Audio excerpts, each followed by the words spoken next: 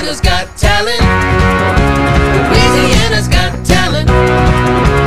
Louisiana's got talent. Welcome to this episode of Louisiana's Got Talent, a podcast brought to you by the Board of Regents. I'm Commissioner of Higher Education, Dr. Kim Hunter-Reed, Louisiana's Chief Talent Development Officer. This podcast is designed to showcase visionary leaders, innovative ideas, and best practices around access, success, and equity for all college students, no matter your race, place, or zip code. We have a very special guest for this episode, Dr. Ray Belton, my friend and a phenomenal leader. After 35 years of service to Southern University, Dr. Belton is retiring as President Chancellor of Southern this fall, and a new SU leader will take the helm.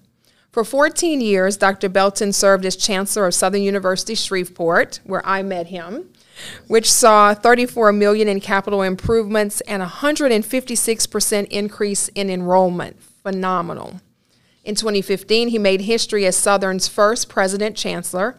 Since then, the university has seen both retention and graduation rates increase. It received recently the coveted R2 research status, and resources to support campus enhancement have grown tremendously from the state, alumni, and corporations as well. People believe in SU because they believe in this leader. He has been a committed leader, a student advocate, a collaborator, a partner, a champion for talent development, and I'm proud to call him my friend. Dr. Belton, welcome. Well, thank you, and thank you for your kind acknowledgments. It's really a pleasure to be with you today. Oh, delighted to have you, and congratulations on your retirement. What a ride it has been.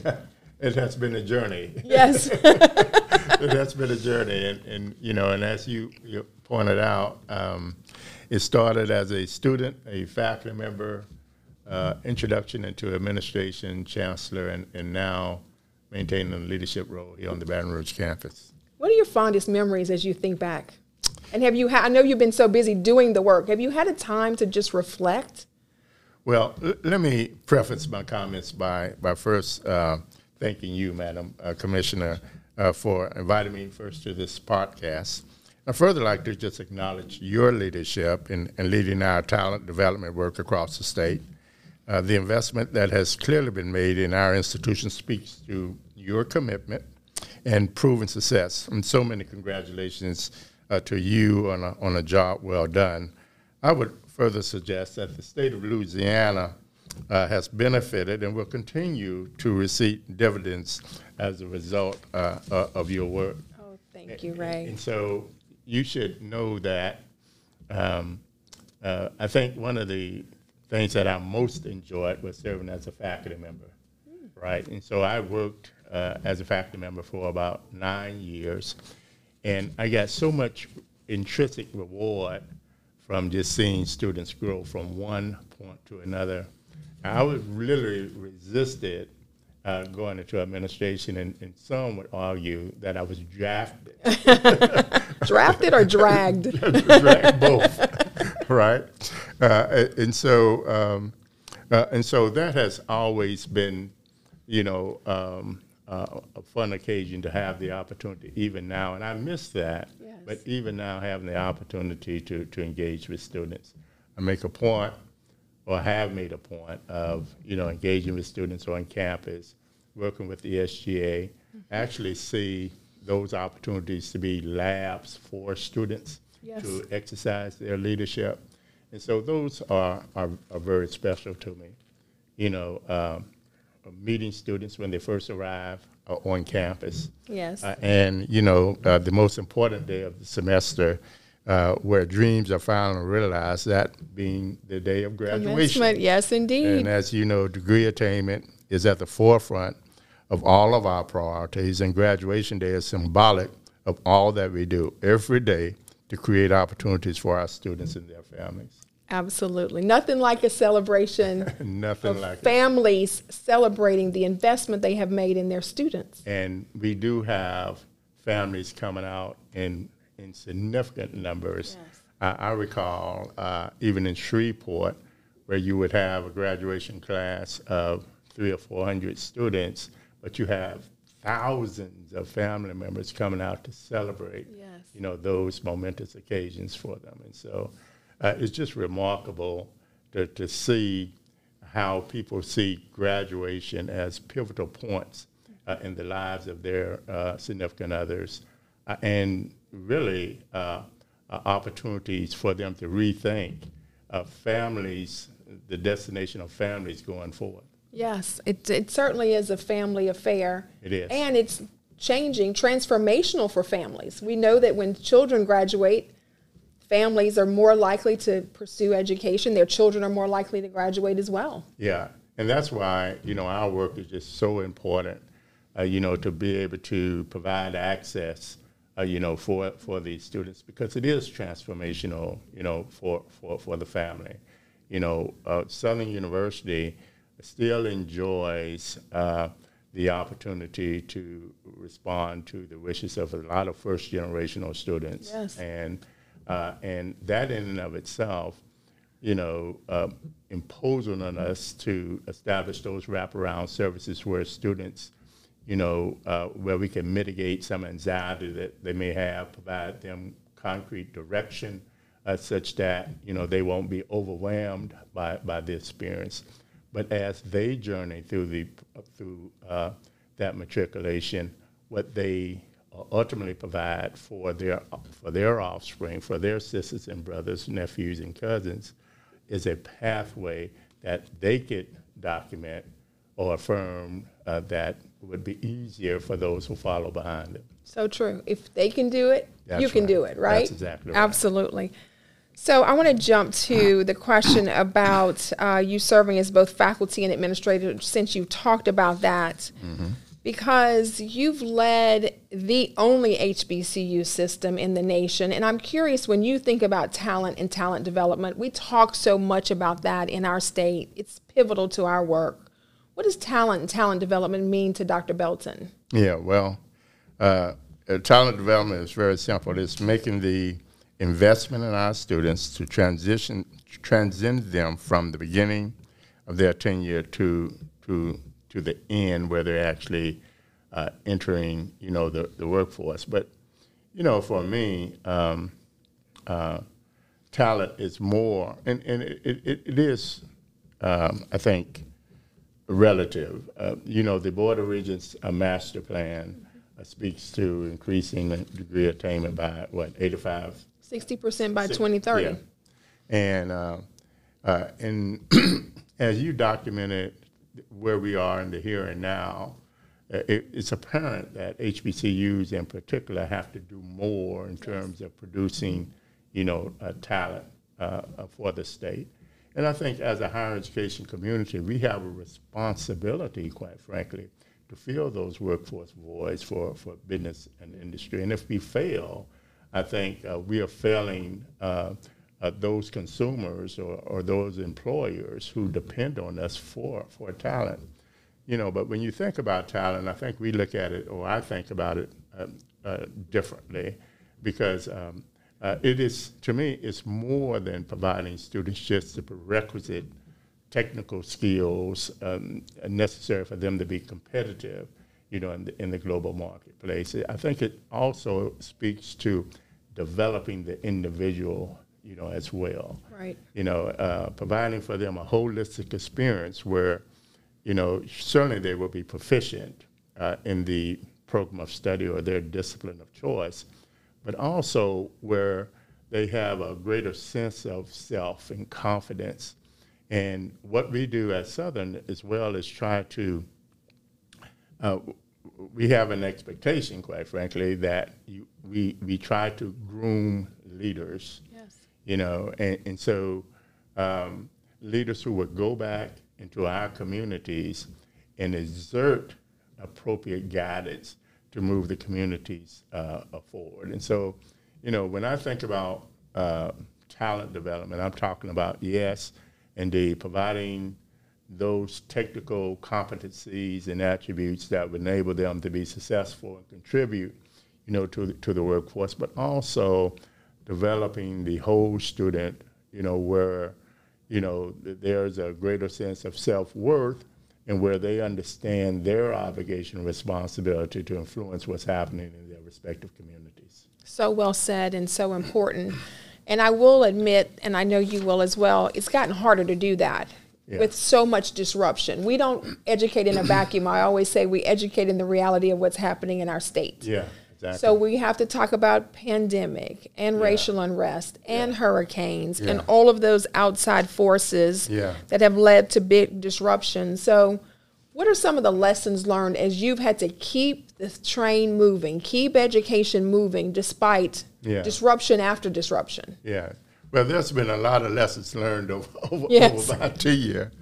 But let me go back even further, because one of the things that was so apparent to me was the need to position the university where it would be more self-sufficient. And this particularly after the dark days of higher education in the state of Louisiana, where there's just literally a disinvestment. Right. And you may recall the time when, higher education institutions had to respond to multiple cut after cuts cut and after cuts. cut. As I recall, I think there were, over the course of 15 years, we had 15 cuts, one of which was in June at the very end of the fiscal year. Right. And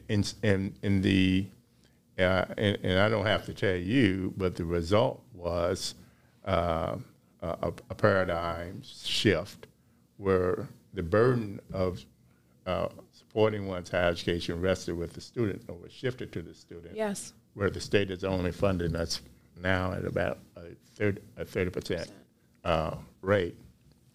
And so for me, then, the lesson learned was you cannot depend on government or agencies to dictate your destiny, right? Right. And it prompted us then to begin to look at, partnerships and relationships and other means of securing external resources, for the university, taking a hard look at our foundation and our fundraising capacity and things of that nature. And I think we've been very successful at that. We, at one point, Southern University, Baton Rouge in particular, we had a lot of, and we are confronted every day with opportunities for partnerships. And so we had a lot of partnerships, but I would not consider them substantive partnerships where there's a mutual benefit, right, to the university and to our partner. And so we have been very deliberate in terms of streamlining what that looks like, what those relationships look like, and so we're looking at, not only monetary investments in the university, but the degree to which you're working with us, helping us shape curricula, where these partnerships help drive the mission of Southern University. And so, right, even when we start talking about the storms and the pandemics, I was fortunately, Southern University's campuses were not significantly impacted, by the storms, but I marveled at the level of collaboration that occurred with the Board of Regents, Division of Administrations, the other systems of higher education, how they rebuilt, those campuses. And to me, that's about leadership and developing collaborative relationships, right, that bring that about. That did not happen in years past. And even as it relates to the pandemic, I think, what was revealing in keeping with the relationships or partnerships that we had developed was the depth to which, healthcare systems just kind of guided us, right, along the way. Southern University assumed its rightful responsibility in really shaping a campaign that we launched across the state to educate, communities about the value, or just to educate students about COVID-19, right, and such that they could make a choice about, their health. And we partnered with as many as 250 organizations across the state and developed vaccine sites across the state to push out, that agenda. And so again, to me, it's just relationships that, that we felt compelled to move toward in terms of our fundraising capacity. All of that has been improved. Our investing in research, all of that has occurred in keeping with that philosophy that we need to control our own destiny and not be so dependent upon what may or may not happen within, the state of Louisiana. So well said. And, I think it is a bit unique to the HBCU experience. You talked about the pandemic, and we had both vaccine hesitancy, medical distrust. So Southern stepped up to talk about communities of color and how do we engage them. The Health Equities Task Force sat at Southern University. And so I think the HBCUs, and certainly in your leadership, you always say, let's not just talk about Southern. Let's talk about our reach. That's right. The HBCU reach. Right. So talk to me a bit about HBCUs. Obviously, we've had some, I think, more interest in HBCUs than ever before. But we also obviously sit in a place where we see racial violence, we see bomb threats. I mean, it's a challenge to work in this particular time. Yeah. But talk to me about the relevance and the importance of HBCUs right now. Well, the value proposition for HBCUs is unlimited, and I think many are aware of the data that speaks to the lower percentage of students who are actually enrolled at HBCUs, but the significant outputs in terms of the degree to which these institutions are actually shaping the middle class for African Americans in America. In America. But I do think that HBCUs have a greater purpose, if you will. It's not. It was probably purposeful at the time that HBCUs, the parcels to which they rest, were in I would say depressed communities, if you will. And my son, believe it or not, he referenced that he was going to Southern, and he traveled with he didn't play football, but he made a point of going to all of the games and what have you. He came and he asked me a question about, why is it that all these, everywhere I went, HBCUs were like, in I think he coined it something else, but distressed or something like that. Mm-hmm. And and I was pondering, I was giving some thought about Brown versus Board of Education, all of this, and I just said to him, I said, the fact of the matter is these institutions are positioned right where they need to be. We have a purpose, and shame on us if we're not doing more in terms of driving economic development, engaging in efforts for community revitalization in these communities. We ought to be leaders in terms of pushing out opportunities, for lifting up communities and driving more business, development in these communities,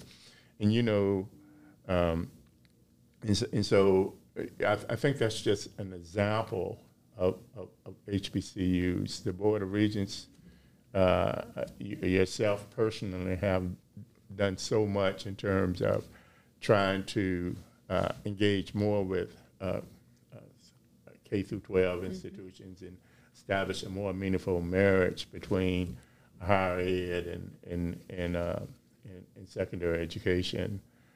And I just think that's so critical, in terms of being able to reach out to students who do not see college as an option for them, if you will. Yes. And I've had the occasion to meet young teenagers who, literally, I was somewhat stunned myself at the frequency to which I would meet young teenage African American men who do not see themselves living to the age of 20, and more. What was more important was that what was more significant was they were comfortable with it. What? It's like I'm alarmed. Yes, it's by a foregone you saying conclusion. that. Terrible. Like, yes. And they were like, well, that's just the way it is. I mean, and so for HBCUs, I just think that we have to find strategies to be able to touch, these communities in such a way as to be able to bring them in for whatever reason, whether it be, my nephew was, he ultimately went to Tulane on a football scholarship. Yes. But all his interest was playing football. I mean, he wanted to get the education. Right. But as he developed, as his maturity developed, he got a degree. And now he's doing a great job with it. Yes. And so no matter what compels you to come to our institution, whether it be playing in the band or whatever. Now that we have you. Now that we have you, we have opportunity to shape you. Yes. And I think that's what I'm most proud about institutions like Southern or other HBCUs is the degree to which,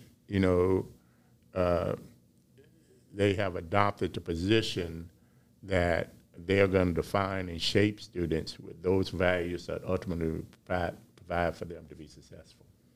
So obviously you've talked about black males. I want to lean into that, Ray, because as you have said, our state will not prosper if we don't erase equity gaps. Yeah. We don't erase equity gaps until we have minority students enrolling and graduating at record numbers, like their peers of other races, and males particularly are concerning. So what's the message for an institution that is committed to minority student excellence? What's the message around how to get more students enrolled and completed? Yeah, to me, it's just, having pathways of reaching them, of being able to connect with them, and, your embrace of dual enrollment, for example. Yeah. It was my observation that when these schools began to facilitate high-stakes testing, some of the opportunities for us to fuse ourselves in schools, because they had to spend more time on preparing students for these tests, it minimized the time to which we could actually engage with them. And so I think dual enrollment is one of those opportunities for us to establish more substantive relationships with students. So the idea is to be able to touch them early on, such that they could begin to visualize themselves continuing their education or establishing a career. I have come to believe that poverty in and of itself, is one of the greatest challenges that we have in America. Absolutely. And it dictates so many things. I was having a conversation, with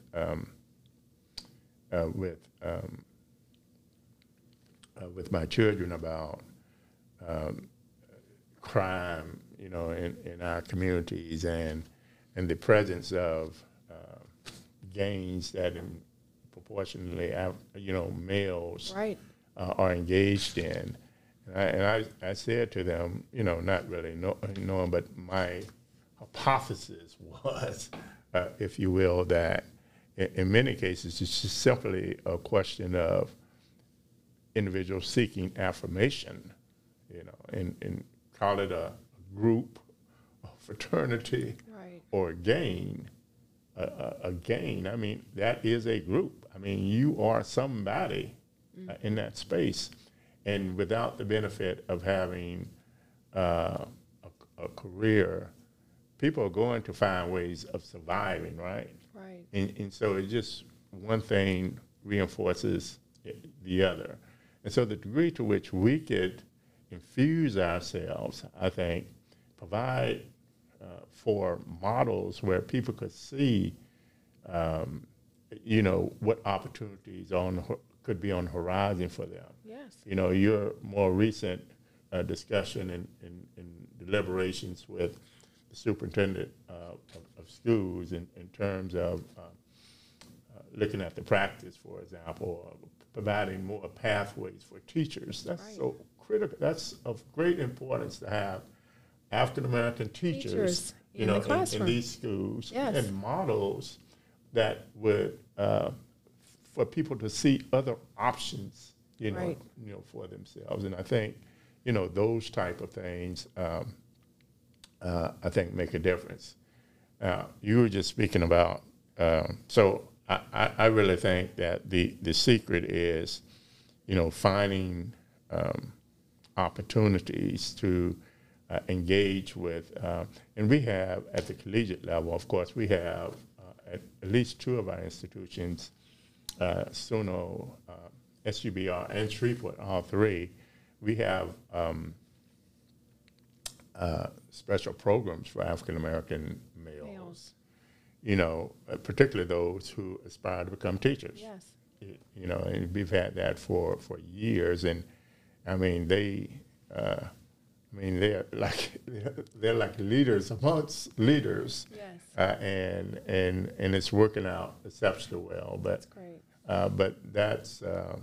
But I think for us to make a greater impact, I think we have to, again, find other pathways to be able to touch them early on in their matriculation. I think you're so right. We need more and more of that. It's so troubling to think that there's no hope, that individuals, black males, are saying, I think my life expectancy is going to be short, and that's just the way it is. Yeah. That doesn't have to be the way it is. But you're right. If we can just get them on a campus and get them exposed, see what an HBCU, what a Southern looks like, what a path looks like for someone who looks just like them, who came from their community. Right. Because you're so right about poverty. Poverty crushes hope. And I do think that people have such a misconception who've never seen poverty, that poverty equals laziness. People who are in poverty work harder than anyone. Right. Exactly. Their lives are hard. Everything is hard. Yes. Transportation, food, healthcare, everything is hard. Right. When you're in poverty. That's right. And even parenting. I mean, when you have families having to work 2 jobs to maintain a household, and so they're away from home. Yes. For 16 hours a day. And so who's raising the children and things of that nature? All of it have repercussions later on. But I think for institutions like Southern, and I particularly want to thank you and the Board of Regents for considering the adoption of the HBCU designation, Sure. because I've always argued that we are unique institutions. And that we were literally built on the premise of providing access and opportunity. That's right. And so as we're speaking now, it continues to unfold that we need to find ways of opening the doors to our institutions such that we can touch them. Now, it works best if you're a healthy institution and then you have the wraparound services to mitigate any challenges that students have.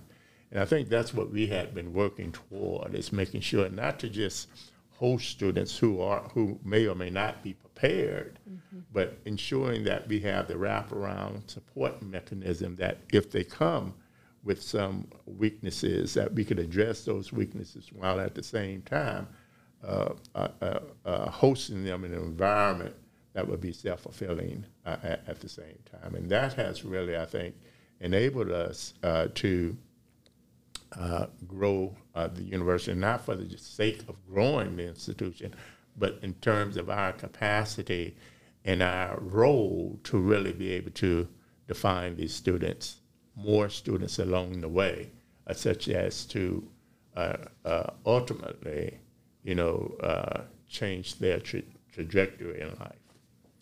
So I want to end with a question that I didn't send to you in advance, so heads up on that. All right. When you think about your years of service and you reflect forward, Ray, Tell me what the future of our HBCUs look like in this United States of America. What do you want to see? Yeah. Well, I think HBCUs will continue to be seen as viable. Certainly, these institutions and their mission has been illuminated more so recently in light of the focus on social justice or what have you. I think many will, but